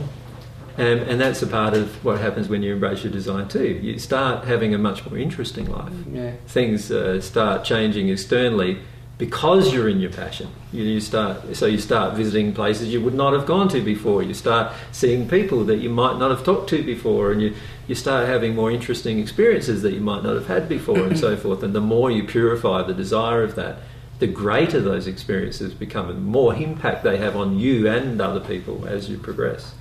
So, you know, these are all the underlying results of developing this quality of desire and not listening to the fear that dominates it. Yeah. It's usually the fear that dominates desire. I've seen people with desire for something, and as soon as one fear was expressed, it was like there was no such thing as a desire in the first place. And I see that happening in between relationships even, where one half of a relationship expresses a desire, the other half of the relationship is feeling like confronted by that desire and feels angry or upset about the desire, and that person just goes suppress, bang, all the joy is lost, all their passion is lost in their life just because of a fear of displeasing their partner, for example. And so fear is a major impediment to desire. Yeah. And desire is a major confrontation of fear. Yeah. And that's what I like about the quality of desire as well. Yeah. You won't ever live in your fears while you have desire. Yeah, there's a question that I got, which is missed to check it. Yeah, it was fear versus desire versus longing. Like, are they one of the same, or are they different?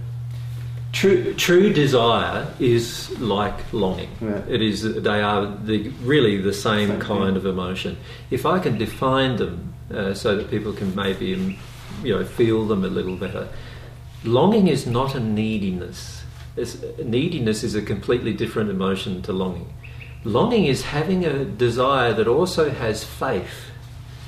If we sort of marry those two qualities for a moment, and we start to see what we mean by that, and we can almost take any example, and I've taken in previous discussions the example of the people who built the first flying machine, the Wright brothers, and it might not have been the first. It's just the first that we recorded about in history, but if you examine their underlying desire, the desire was married to this quality of faith, because they needed to have some kind of idea of what the end result would be.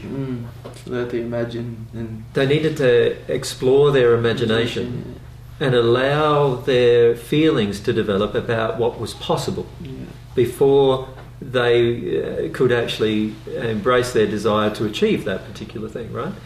And this is where I feel the qualities of faith and desire are very much interwoven, and to me that's what longing is, almost like it's a combination of desire and faith mixed together. Faith in the sense that you feel that there is the potential of a certain type of outcome, and that's why, one of the reasons why you're exercising your desire in that direction. And desire is needed because if you don't exercise your desire in a direction, nothing will actually happen. Nothing can happen, because desire is what creates action. And so a person needs both qualities in reality, this quality of faith and this quality of desire mixed together, that will generate this powerful longing in their soul for whatever it is they're longing for. And if they embrace both of those qualities together, it's amazing what you can achieve. You can achieve things that other people have never even dreamed of. You see, if we only embrace desire by itself, most of the time we'll only achieve what other people have done. But if we embrace desire along with faith, we'll see the potentials of what has not yet been done and still wish to go ahead and do that too. I see many scientists embracing this kind of desire, you know, when it comes to looking for a cure of a disease or looking for some kind of new material, or, you know, they have an imagination of what is possible, which is a faith, along with an underlying desire to achieve it, which is their desire. And those two things create within them a longing to follow a certain course of action in order to achieve that particular end result. And it becomes their whole life's work. Yeah. And they're not unhappy about it. No. You know, they don't feel disappointed when one experiment fails, because they still have this underlying feeling, this boiling in them, really, keeping them driven down a certain track. And sometimes they have disappointments, but that, you know, they forget those disappointments and on they go again, you know. You're like right, watching a lot of those documentaries about scientists and all that kind of making nanobots and all these kind of things. They don't stop. No, They no. just...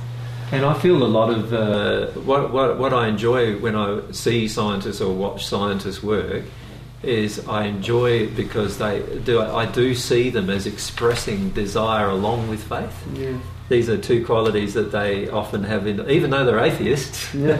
they do have, many of them have a strong desire and strong faith that they're going to be able to achieve that particular thing. And these are very admirable qualities in terms of their own growth. And to me, those qualities drive a lot of their life and drive a lot of their enjoyment in their life. Yeah. And I feel that each of us have these underlying qualities that have the ability to be expressed. So if we have a neediness, then we do not have a longing, and we do not have a faith mixed with desire. If we have a pure desire and a strong faith that we're able to achieve the underlying goals that we have, that we're expressing, then we'll develop a deep longing for that particular course of action, and that longing will drive probably a lot of our life.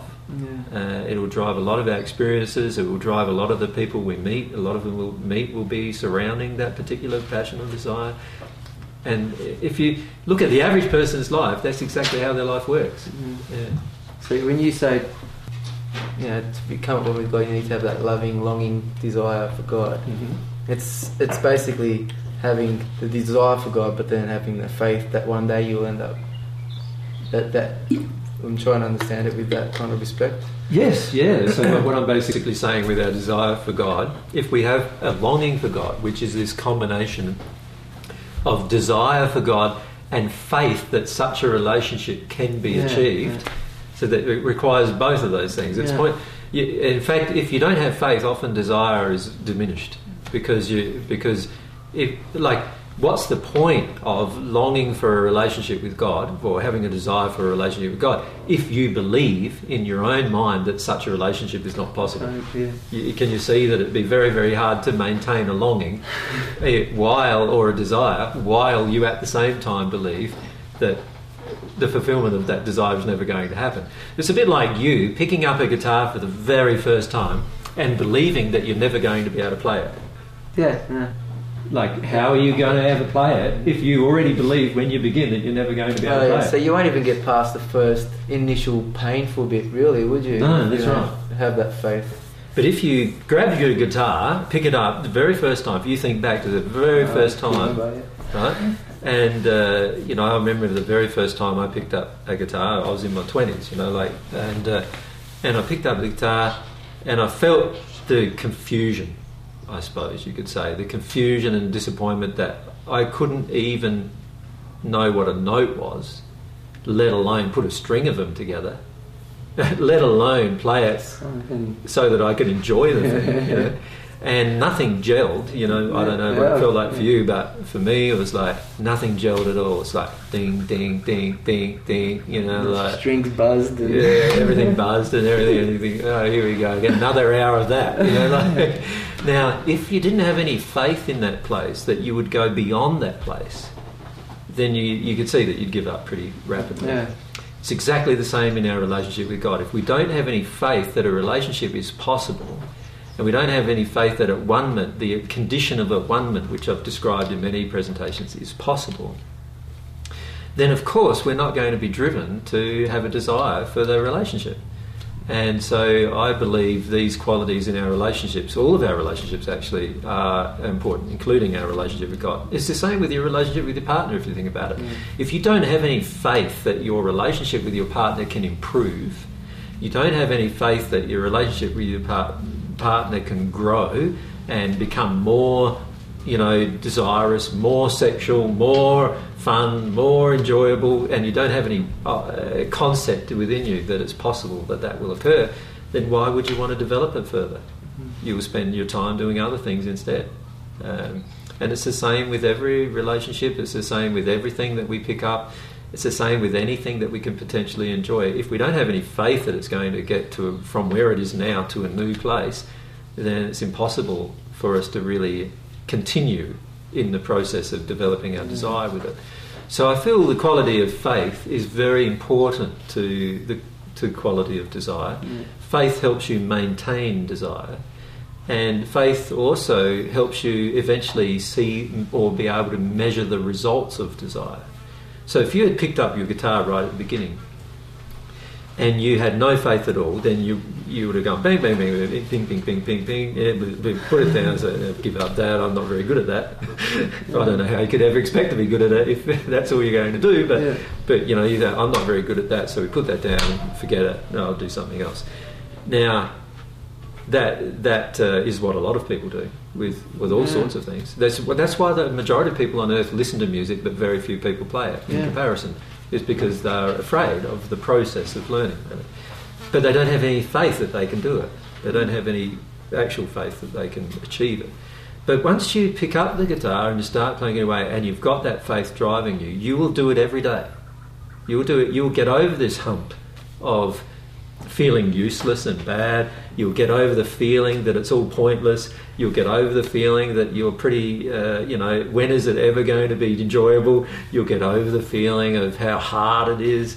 You'll get over the feeling of not understanding. You'll get over the feeling of confusion. You'll get over, all these are feelings that you need to address in your life at some point anyway, and you'll get over each one of them.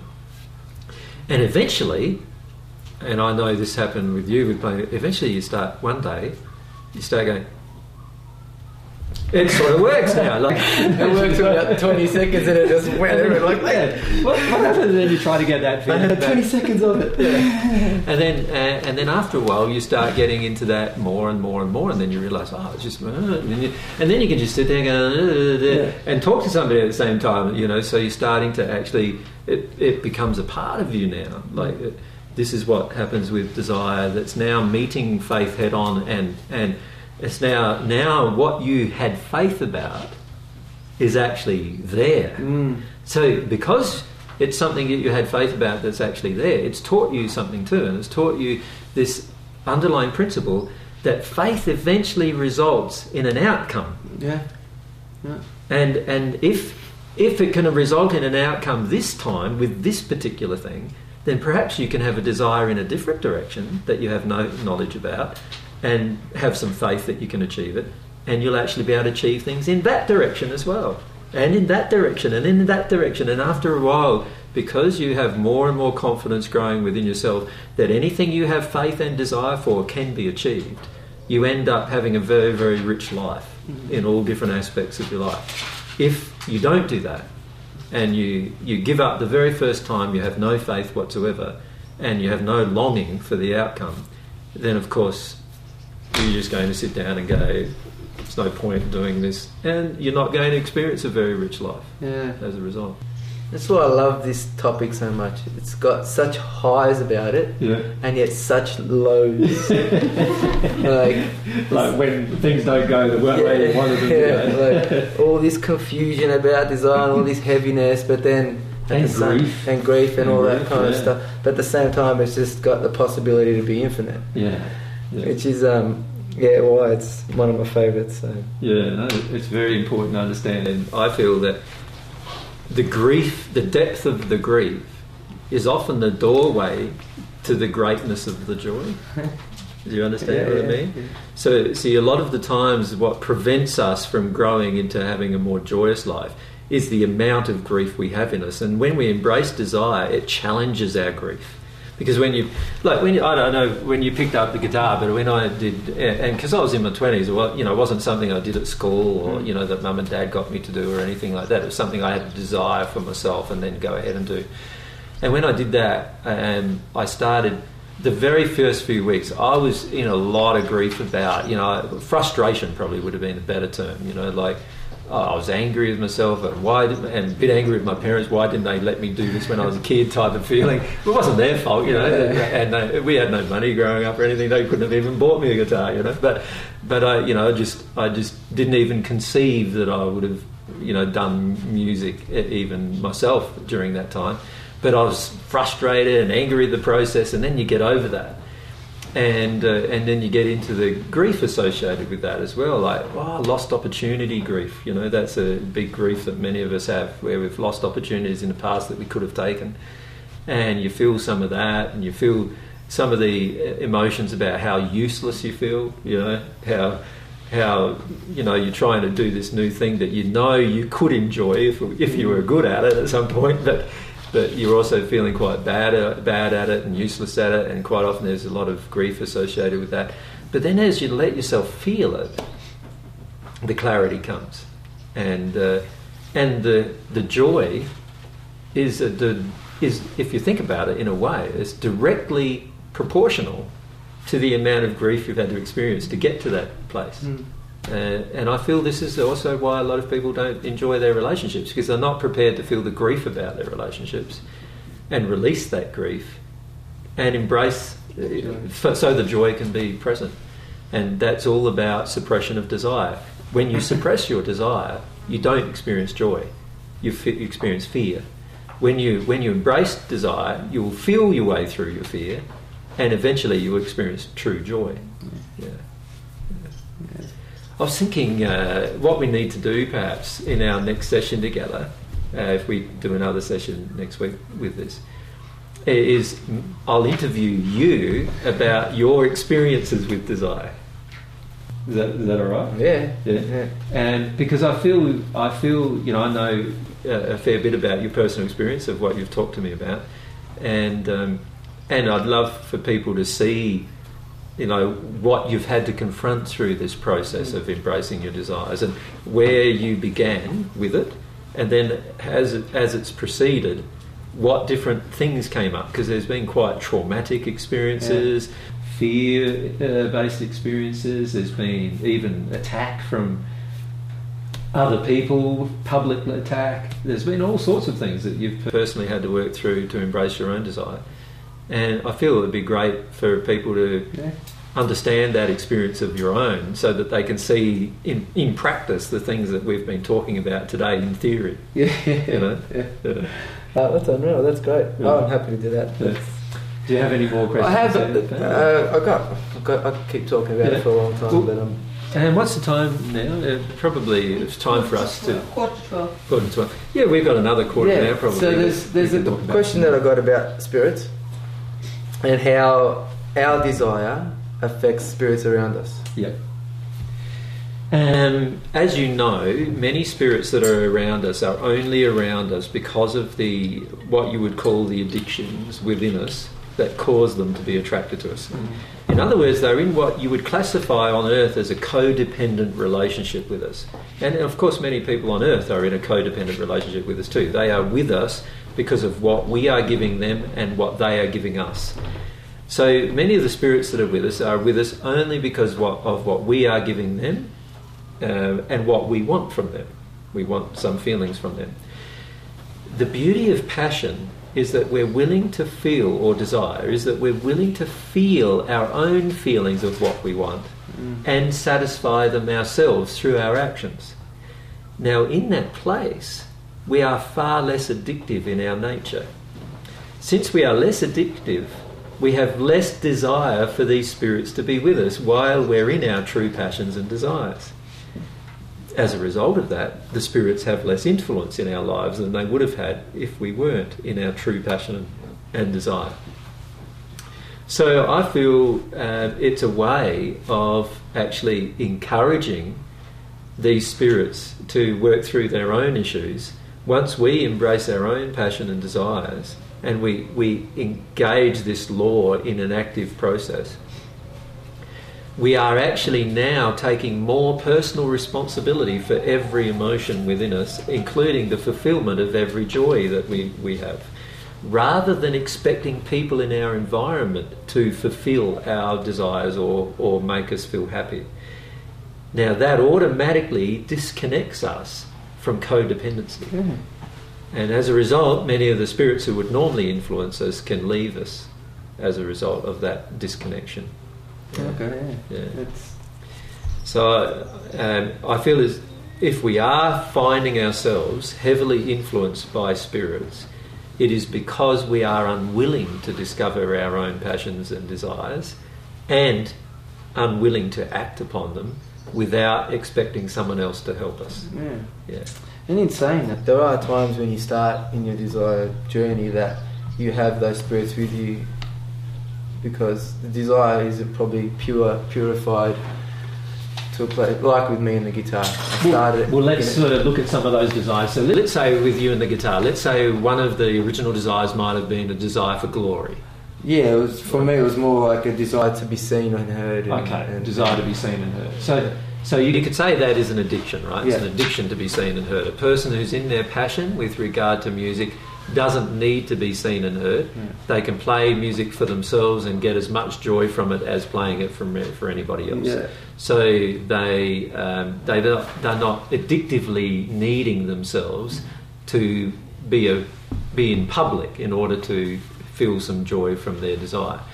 Now, if that underlying addiction is present, this addiction to being seen and heard, then obviously you will have spirits with you who also have a similar addiction of wanting to be seen and be heard and express themselves through you.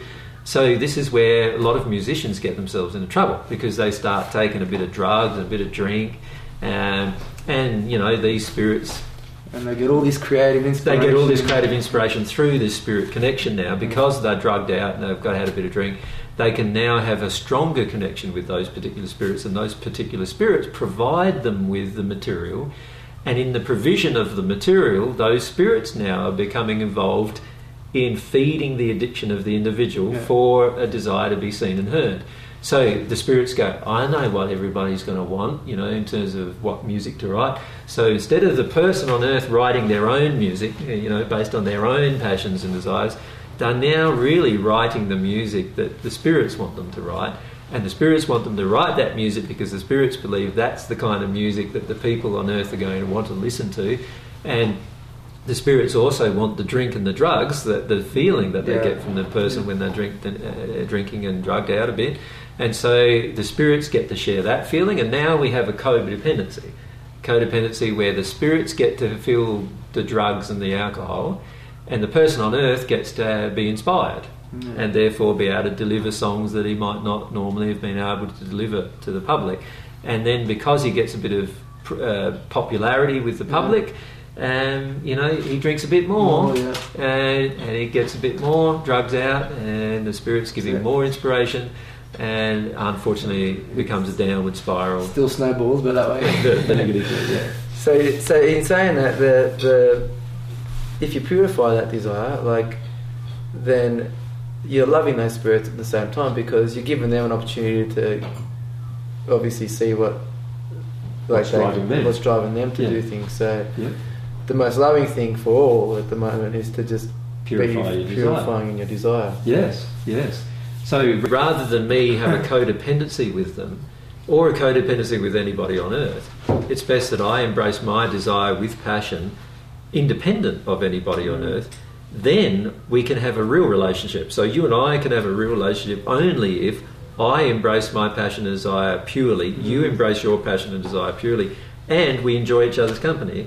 Not because we're feeding each other some kind of addiction, but because you're being yourself and I'm being myself in the interaction. And in saying that too, like, I found that my desire might be very different to yours in a sense. But if I'm around you and you've got this desire about some, so like with Pete, for example, when he's gardening, you know, and like, I go around him, and him and his desire, I just want to hang out. Yeah, that's right. And just ask questions, and that kind of stuff. Like, I still want to get to know him and that, but our desires aren't the same. But it's infectious, isn't it? Yeah. And it also is, you start seeing it as an expression of the individual's personality, and it's almost like when you see them in their desire, that's when you really know them. So when I see Fab in his desire, that's when I start to really know Fab and the character, the man, you know. Yeah. If I see him just, watching other people or not doing anything, now I don't really know Fab without having to ask a lot of questions. But when I see him in his desire, now I can feel the man. Have to ask questions. You don't even have to ask questions hardly, but you feel drawn to ask him because it's so fun to see the person in their desire, right? And also you get to know the person so well. You start to feel like you know them and know what drives them, because you can feel their underlying desires. Your desires are a large part of your personality. And in addition, when you're with a person who expresses a desire in a certain direction, your soul starts to expand with the possibility of you having that desire at some point in the future. Yeah, that's what I've started finding. Like it's starting to get more things. Like a wider desire base. Places I didn't even think I'd have any desire. I'm just curious to want to learn about. Yeah. But it's even like the desire for me to get this interview. Like I was told that, because desire, you need act. You must act. You can't sit down and have desire. No. Like I've tried it. Yeah. I've experimented. I'm going to have any desire. I'm going to activate this desire. I'm going to sit down. I ended up moving after 5 minutes. You weren't very patient. But it's just like this. Like I thought, I've had this longing feeling in me to have an interview with you about desire, but I had to act. So I wouldn't know if my act was addiction based or not unless I tried it. Exactly. So I wrote an email. Yeah. I didn't hear back for about a month and a half, 2 months. Because I've actually got 500 emails, so it takes a while. Irrelevant to what you have, I've got all this stuff in me come up, right? Yeah. Which is perfect. Yeah. I feel them, and then the day after I feel it, there's an email from AJ. Okay, cool. But I had to act in my desire to do it, to actually be doing this. So it sort of confirms it each time that you cannot just sit still and just have desire. Yes, and if you had in that month judged it and said, AJ's not really interested in desire, and he's not really interested in doing an interview with me, and you started taking it all personally, as many people do, and then you started going down the track of getting quite negative about it, and you might have found it was very many more months before you got it. But I did feel some of those things, and I felt them with my heart. So, and I didn't let that stop my longing for it. But if you'd got caught up in the negativity of all of that, then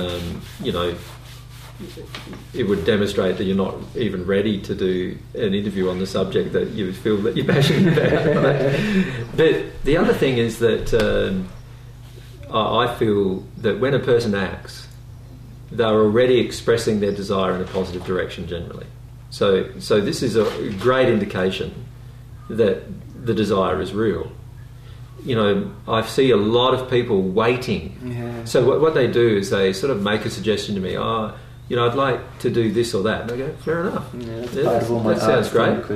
That sounds great, And maybe we need to answer a lot of those I've got a lot questions based on arts. And the next time we get waiting together. and so on. And they'll sit there and they go, so this is my suggestion. They'll make a suggestion to you and you go, okay, that's a good suggestion. And you just leave it like that. Because in the end, that's all they're making is a suggestion. They haven't yet activated enough of their soul to actually take an action. And it's not like you can't see the big picture of what they've expressed. Like I can see it all. But of course. I'm not gonna. It's not what I want to do straight away. And not only that, even if it was, your acting for them would actually damage their development of their own desire.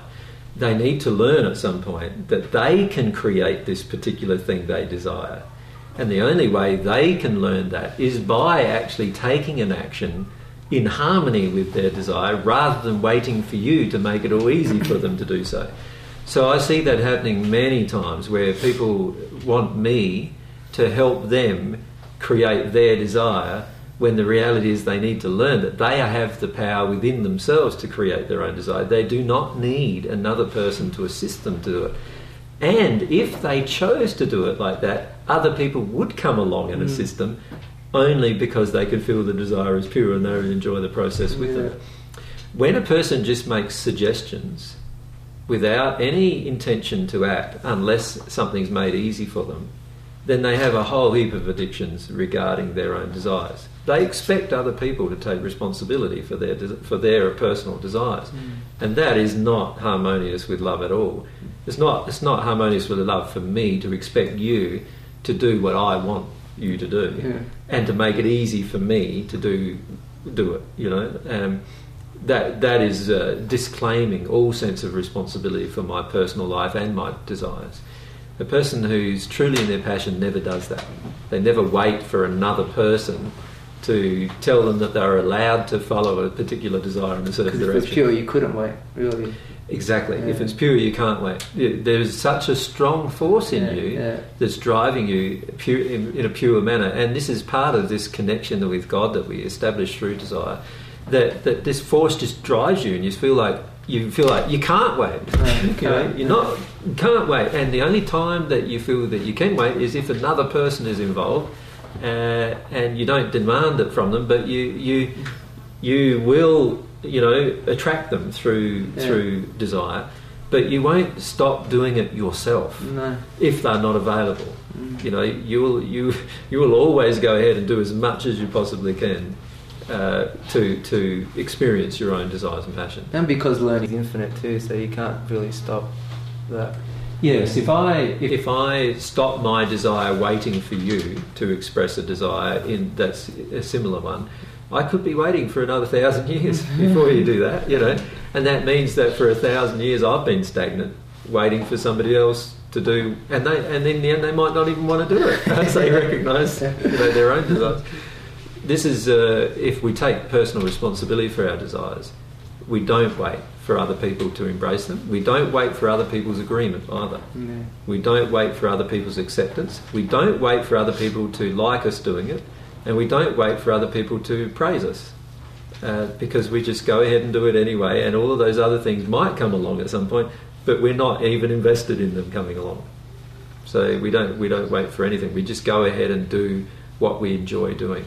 We don't try to smoosh ourselves into something. We don't try to manipulate somebody else or control them into doing something. We embrace our desire and passion directly. And if the other person wants to, they will definitely at some point become involved because they'll be encouraged by our desire. I'll say we'll leave it at that for now because there's another 2-hour talk. No worries. So perhaps our next chat that we have together then, we answer the questions regarding the team that you're involved in. Yeah, just some of the things that I've noticed in the team. That you've noticed in the team. Yeah. And then perhaps I could interview you a bit about your personal life with desire. Yeah.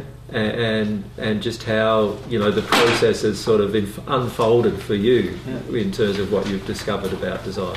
Yeah, no problem. That'd be excellent. Thanks. Thanks, mate. Thanks, guys.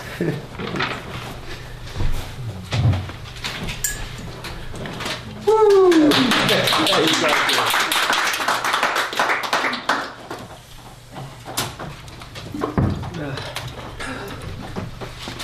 Good one. Yeah. Thanks, man. Thank you. Yeah, it's a good topic, isn't it? Yeah. Wonderful subject. Yeah. In fact, I sort of feel like Fab in a way that, there's only probably a couple of qualities that you need, like desire, faith. After that, the other things are not that important. Humility too, desire and faith. Yeah, that's one of the biggest I've found is the humility to feeling uncomfortable. Yeah, especially when I play gigs. Someone's not listening, or someone's demanding I do a certain thing on stage, and I just feel really uncomfortable while I do it. And a couple songs later, it's all changed. So I've just honoured that kind of feeling for it, and it's changing things. So. Yeah, there's only a few personal qualities that you need to develop to really continue progressing the rest of your life. Yeah. Humility is the primary one, but I feel faith, desire, and a willingness to feel pain. Yeah. Those 4 things. Yeah. Humility, faith, desire, willingness to feel pain. Yeah. And I sort of got that straight after one of you. Pretty much when I first heard you speaking, I got a lot of that. Yeah. I feel that when we're humble, desire comes upon us because God's just created us to be so desirous. Mm-hmm. It's so inherent in us, but it's a lack of humility in myself that shuts down desire. The Yeah, minute and a I lack open of up, I'm humility. overwhelmed by all the things I want to do, and I go, I want to shut down again. This is scaring the hell out of me. There's a lack of humility to the feeling of fear, isn't it? Yeah. Really. Yeah. Because fear is the feeling of fear is what suppresses desire. So the lack of humility to the feeling of fear is the underlying thing that shuts down desire. Yeah. That was fun. It's going to be interesting, I feel, for people to hear your personal experience, because it's a really good personal experience, I feel. Yeah, it's been fun. Yeah.